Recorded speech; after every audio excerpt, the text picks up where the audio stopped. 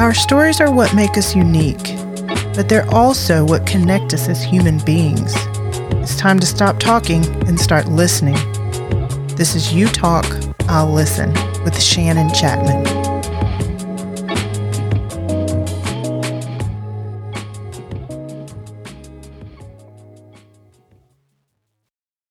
On this week's show, I'm chatting with Neha, who is a mompreneur, as she calls herself. She grew up in India, but she has lived in 8 countries and speaks 7 different languages. She launched her own learning gamification business called Kojis, manages global education for an international nonprofit, and has worked in some of the busiest cities in the world like Mumbai, New York, Bangkok, and Amsterdam. She loves what she does, but there was a time in her life where she was not so happy and confident. As many women do, including myself, she had a very tough postpartum period, which could have been depression, but it went undiagnosed. And that's what we're going to talk about today. Neha, thank you for joining me. Thank you, Shannon, and thank you for such a wonderful introduction. I'm so glad to be here. Thanks for having me. So, Neha, what was life before kids like for you? I had a wonderful childhood, and I'll sound like my 9-year-old when I say this, but I think I had the best parents in the world. So we were brought up with a lot of independence. We were given freedom to make our own decisions. We traveled a lot, and we got a lot of affection, physical love. So I think I had a fantastic childhood. I got married when I was 23, and then I started traveling with my husband. And I clearly remember we were in Mexico City, and we were in Chapultepec Park, which is one of the biggest parks there. And I saw a little kid roaming around with a backpack. And his backpack was, when I looked closely, I realized it was attached to something like a harness. And the other end was with his mom. And I remember very clearly looking at that and thinking, sheesh, I'm never going to do that. That's so inhumane. Why would you want to do that to your kid? Now, there's a second part to the story, right? Fast forward 2014, I'm in Bangkok, and my kid was 2 years old back then. And I was about to cross a very busy street in Bangkok, and somebody called to me from behind. So I turned around, completely forgetting that my child was standing right there next to me. And she stepped on the street, on the horribly busy Bangkok street. And the next thing I remember, I heard a very loud screech. I looked around, and she was already 2 steps on the street. And there was this guy who was throwing his choicest words at me for letting go of my daughter. But I almost died. And that was the day when I swore that I'm never letting my daughter go. I'm just going to tie her to myself in a carrier till she turned 18. Obviously, that wouldn't happen. She's 9 and she's already incredibly independent. But then that was the day I realized that I shouldn't judge another parent. I'm sure that mom had her reasons for using that harness with her kid in a really busy park in Mexico City. So that day I realized I shouldn't be judging another parent. They're doing the best they can with whatever resources they have. And when I learned that grace, I think that's when I really became a parent from a kid. So that's my childhood and my becoming a parent story. What made you want to be a mom? I don't know, actually. I never really seriously thought about being a mom. Growing up, I always knew I wanted to become a mom, but we didn't really plan to have a kid. Now, my dad is exactly 30 years older than I am. So I remember when I was 29, I thought it would be fun to have a baby when I turned 32. So we tried, and it worked out, and that's how I became a mom. Every woman has a different birthing experience story. I mean, I even have a different experience from kid 1 to kid 2. Mm-hmm. What was your story? So my birthing story was actually quite wonderful. I remember when I was pregnant, I got to hear a lot of stories from my cousins, my friends who'd had the challenging deliveries. But I lucked out there. I was in labor for almost 16 hours. But then I spent most of it at home. I had a super supportive doctor and a midwife. And my husband was there along my side all the time. So I had this unmedicated water birth in Brazil when my daughter was born. And I was very brave throughout the delivery. My husband thinks otherwise, but I think I was very brave. I wasn't crying. I wasn't throwing any tantrums. It went well from what I remember. But then I clearly remember after my daughter was born, my doctor came back and she said, Neha, I need to draw some blood for some routine test. And that's when I started crying. She found it super funny because I'd just endured 16 hours of labor, but then that's how I am. But my birth, the birthing story was actually quite good. I only have good memories. That's awesome. I think it's cool that you've been to all these different places and your daughter can say she was born in Brazil. Mm-hmm.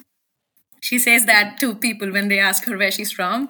She says, "Oh, I'm from Brazil, but my parents are Indians." So people are not sure what our family looks like. What were you experiencing after her birth that led you to believe that you were suffering from postpartum depression? Thanks for asking that, Shannon, because like I said, when women are pregnant, everybody talks to them about their birthing stories, but nobody really talks about the fourth trimester, like it's called, right? The tough postpartum period.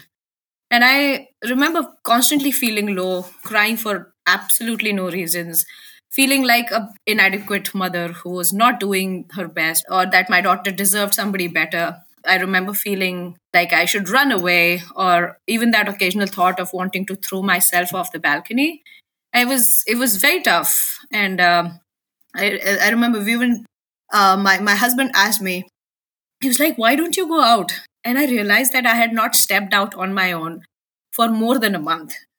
And I just wanted to stay holed up in my apartment with my daughter in my pajamas all the time. And that was very unlike me. I'm one of those people who's always the first person to explore new places, make friends with complete strangers, and learn the local language, try the local food.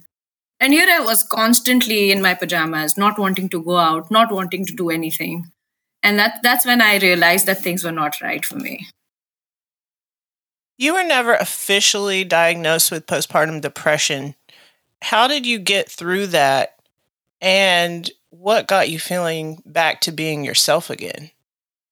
Oh, that's an excellent question, but I wish I had a great answer to that. I wish I had a trick up my sleeve and I could tell women to do this, and you'll overcome your situation, but that's not how it is. I think the intensity of my emotions slowly just faded with time.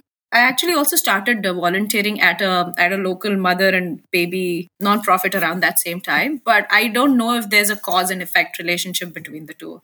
I think it just took a solid 8-9 months for me to start feeling like myself again.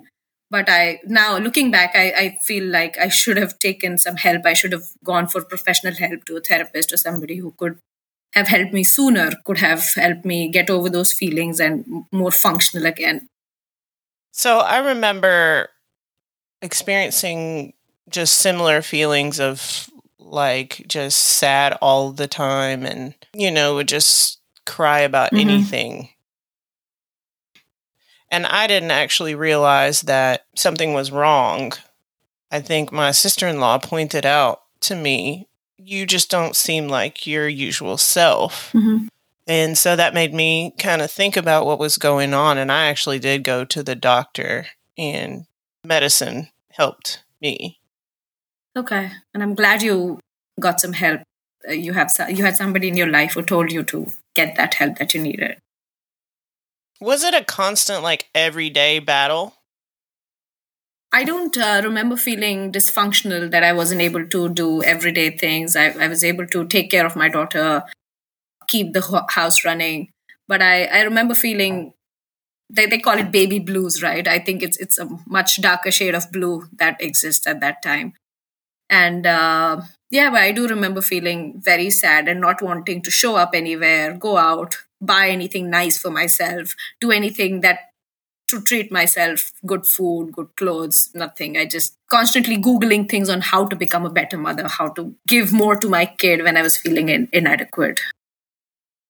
That's interesting that a lot of moms do feel inadequate when they first have a baby. You have a book called Back on Your Feet. Was this inspired by your experience? Yes, I'll have to say yes to that. It is partially inspired by my experience as a new mother, but also experiences of at least 50 odd women that I talked to after my experiences. When I actually had my baby, I didn't take up a job. I used to have that misplaced sense of morality where I thought, oh my God, I'm pregnant. I can't accept a job. Oh my God, I just had a baby. How will I give my 100% to a company? I should. This was the time before Lean In or before, who's that lady who became Yahoo.com CEO while she was pregnant. And it was before that. So I've forgiven myself for that mistake, but I did make it at that time and I did not take up a job. And I just completed my MBA. So I had all these academic achievements floating in my head. I was an outstanding student in my MBA class. And while I was at home changing diapers and pumping and feeding around the clock, and like I said, I was Googling constantly on how to do everything better, how to change the diaper in a better way, or what to feed my baby, or how to give her better activities so her brain is stimulated and whatnot. And I just somehow thought I had to be this expert mom when there's no way it can happen, right? Women usually go from a stage where they're independent, they're really good at their job, they're competent, to a place where they're absolutely incompetent. If it's their first child, they have no idea what to expect and how to take care of a life that completely depends on you. So going from that competent stage to an incompetent stage where you're completely clueless, and add to that all the mental and physical and hormonal changes that are going on and the exhaustion of not getting full night's sleep, it's very easy to understand why it becomes so challenging for so many women. And at first I thought that it was weird because I had everything. I had a good family, I had a great baby, and it was weird that I was feeling so sad. But then when I told you I joined this mother and baby related nonprofit around the same time. So I started meeting other mothers, and when we talked, we started opening up about our challenges, and I realized that it's so much more common than I thought. I wasn't an exception. These feelings were very much present. Not everybody talks about them, but they were present. In fact, WHO, the World Health Organization, it says that 13% of new mothers, they experience some sort of a mental disorder, and quite often it is a postpartum depression. So it's really, really common. And that was about the postpartum depression part that I realized after talking to new mothers when my baby was growing up. And after about 5 years of break from my career, when I decided to restart my professional career, I started networking, I started trying different things. And again, when I started talking openly about those challenges with my cousins, with my friends, I realized that it's, again, a common experience not everybody talks about. So these two learnings about postpartum depression and coming back to work after a long break, it got me thinking. And I also started volunteering at a couple of support groups, one for postpartum support, and the other one was around career support for women who wanted to go back to active workforce. And that's when I realized that this problem was much bigger, and the different problems that people face and the challenges and how they overcome them. So I don't think even the book was even in my mind at that point of time. But I did see these two problems from a whole 360 degree, not just my own story. I got to hear many other stories and how people are coping up with their challenges. One thing I forgot to mention was this sense of losing your own identity when you're having kids, your own financial freedom and the freedom to make your own decisions. I realized that was a challenge I was facing too when I talked to other mothers, and they helped me realize the challenges that I had, not just what I was supporting them with. So these support groups were also very helpful for me to understand my own perspective, to understand what I was going through. I'll fast forward my story again to 2020, when the book actually started getting written. Due to some personal reasons, I had to take a couple of months break from work, active work. And it was the time of pandemic, so there was absolutely nothing to do. I was sitting at home and I just started writing. I wasn't sure what that was going to be. I just started writing. It could have been an article for all I know. But then as I started writing more, the thoughts kept flowing, and I soon realized that it was going to be a book. So the next 2 months, I spent almost all my time writing this book. I reached out to women career attorneys. I started interviewing them. I started doing my research, and I get obsessed with things when I start them. So I remember I was writing nonstop for 2 months, or at least 5 hours every day. And within those 2 months, the first draft of my book was ready. That book wasn't a great one. That draft wasn't a great one. It has gone through several rounds of self edits and professional editings as well. But just getting that book out of my mind, out of my heart, was a big achievement in those 2 months. And now we are at a place where we're publishing it. But that's how the book started. That is awesome. I think a lot of ideas and startups happened during the pandemic. So despite all of the... Including your podcast, right? Yes. I can say that's probably one of the only positives of that time, is that it allowed people to really reflect and have ideas. What's the best piece of advice for women who may be struggling with postpartum depression or insecurity about jumping into the workforce after taking a break to raise their children? I think I have advice for both. I don't call myself an expert, but of course, I can have some words of support or things that people can keep in mind. And for women who are struggling with postpartum depression, I think my message will be quite simple. Get professional help like you did. Maybe it's postpartum depression, maybe it's not, but don't be the one to decide. Go to a therapist, let them do their tests, talk to you, understand what's going on, and help you. Because no matter how many people you have in life who love you, who are there around you, most of our families and friends are not equipped to support you adequately in this period. And they may mean well, but they wouldn't know what the best response should be or what you need during that time. So yeah, get professional help is my one piece of advice for women who are having a challenging postpartum period.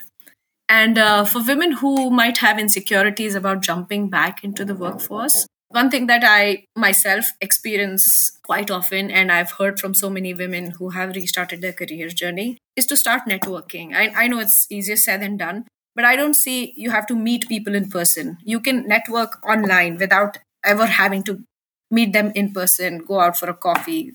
Technology is amazing. So reconnect, start with your old friends, your old colleagues, your neighbors even, but start connecting with people. Talk about things outside the household or your baby or your own life for that matter. And this network, it'll do three things for you.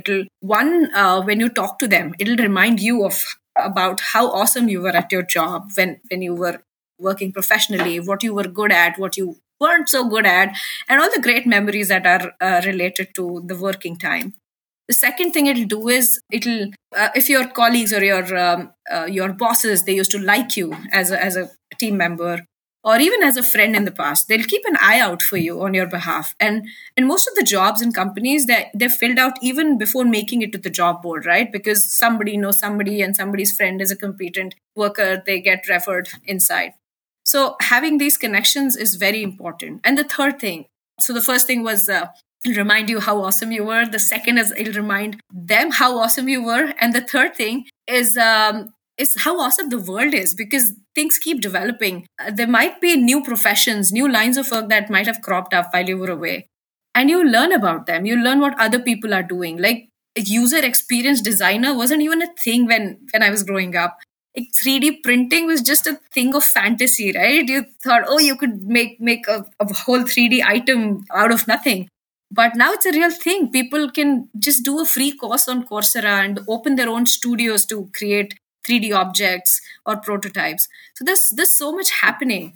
So yeah, network, go back to the people you used to know, make new connections, and your network will help you understand what you can do and help you make those connections going forward, so you can get that new job or start that business or become an entrepreneur or even join a nonprofit if that's your calling. For you to start connecting with people. I think that's great advice. Yeah, I think it's through talking to people that we understand that we're not alone in the way that we feel and the things that we are going through. So true. Well, Neha, thank you for joining me today. As moms, we have a lot going on, and I don't think that everybody realizes all that it takes to be a working mom. It's a lot. Yes, I agree. I appreciate you being here. Thank you for having me, and thanks for those insightful questions and sharing your experiences with me even before the podcast recording. It was great chatting with you earlier and right now.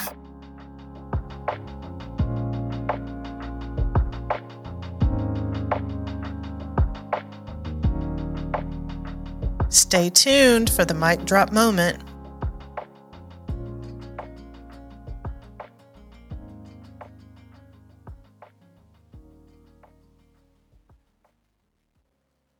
Enjoy what you heard today? Help us get the word out. Give You Talk a 5-star review in Apple Podcast or wherever you're listening. You might find your review reposted on our social media. Thanks for listening. The mic drops next.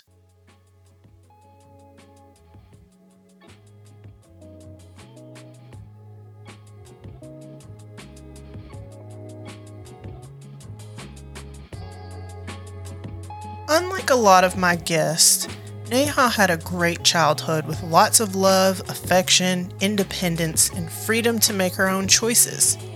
She mentioned that we should not judge other parents for a lot of the choices they make because they're doing the best they can with the resources that they have.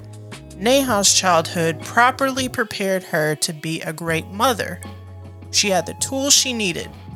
But some moms and dads don't have all the tools in their toolbox. Maybe they grew up in an abusive home, or their parents never showed them affection or told them they were loved. Maybe their parents were addicts or struggling with another mental illness. These parents are doing what they know to do with the limited resources they received in their childhood. Should we judge them for doing the best they can? Just like her childhood, Neha's birth experience seemed perfect. But there was a dark period that she experienced after having her child that was not so pretty. She was sad all the time and never wanted to go out or do anything outside the house. She was constantly trying to figure out how to be a better mom, when in fact, she was a great mom. She even contemplated throwing herself out the window. Because of this experience, she advises new moms experiencing the same things to get professional help. After 8 to 9 months, Neha was able to come out of her funk. But some moms never seek help, and as a result, may try to harm themselves or the baby. Neha's story shows the power of human connection. It was talking to other moms that helped her to see that what she was experiencing was common. It was networking and interacting with other people that helped her overcome the self-doubt she was experiencing about going back to work and helped her to transition back into the workforce. And it's people like her sharing their stories with others that will help someone else to heal. 2 more episodes left in the season. Next episode, we'll hear from Amy, who has been on a 20-year journey with her mental health due to an abusive mother, the traumatic birth of her younger sister, and other struggles in her life. Thanks to all of my loyal listeners all over the world. Grace and blessings.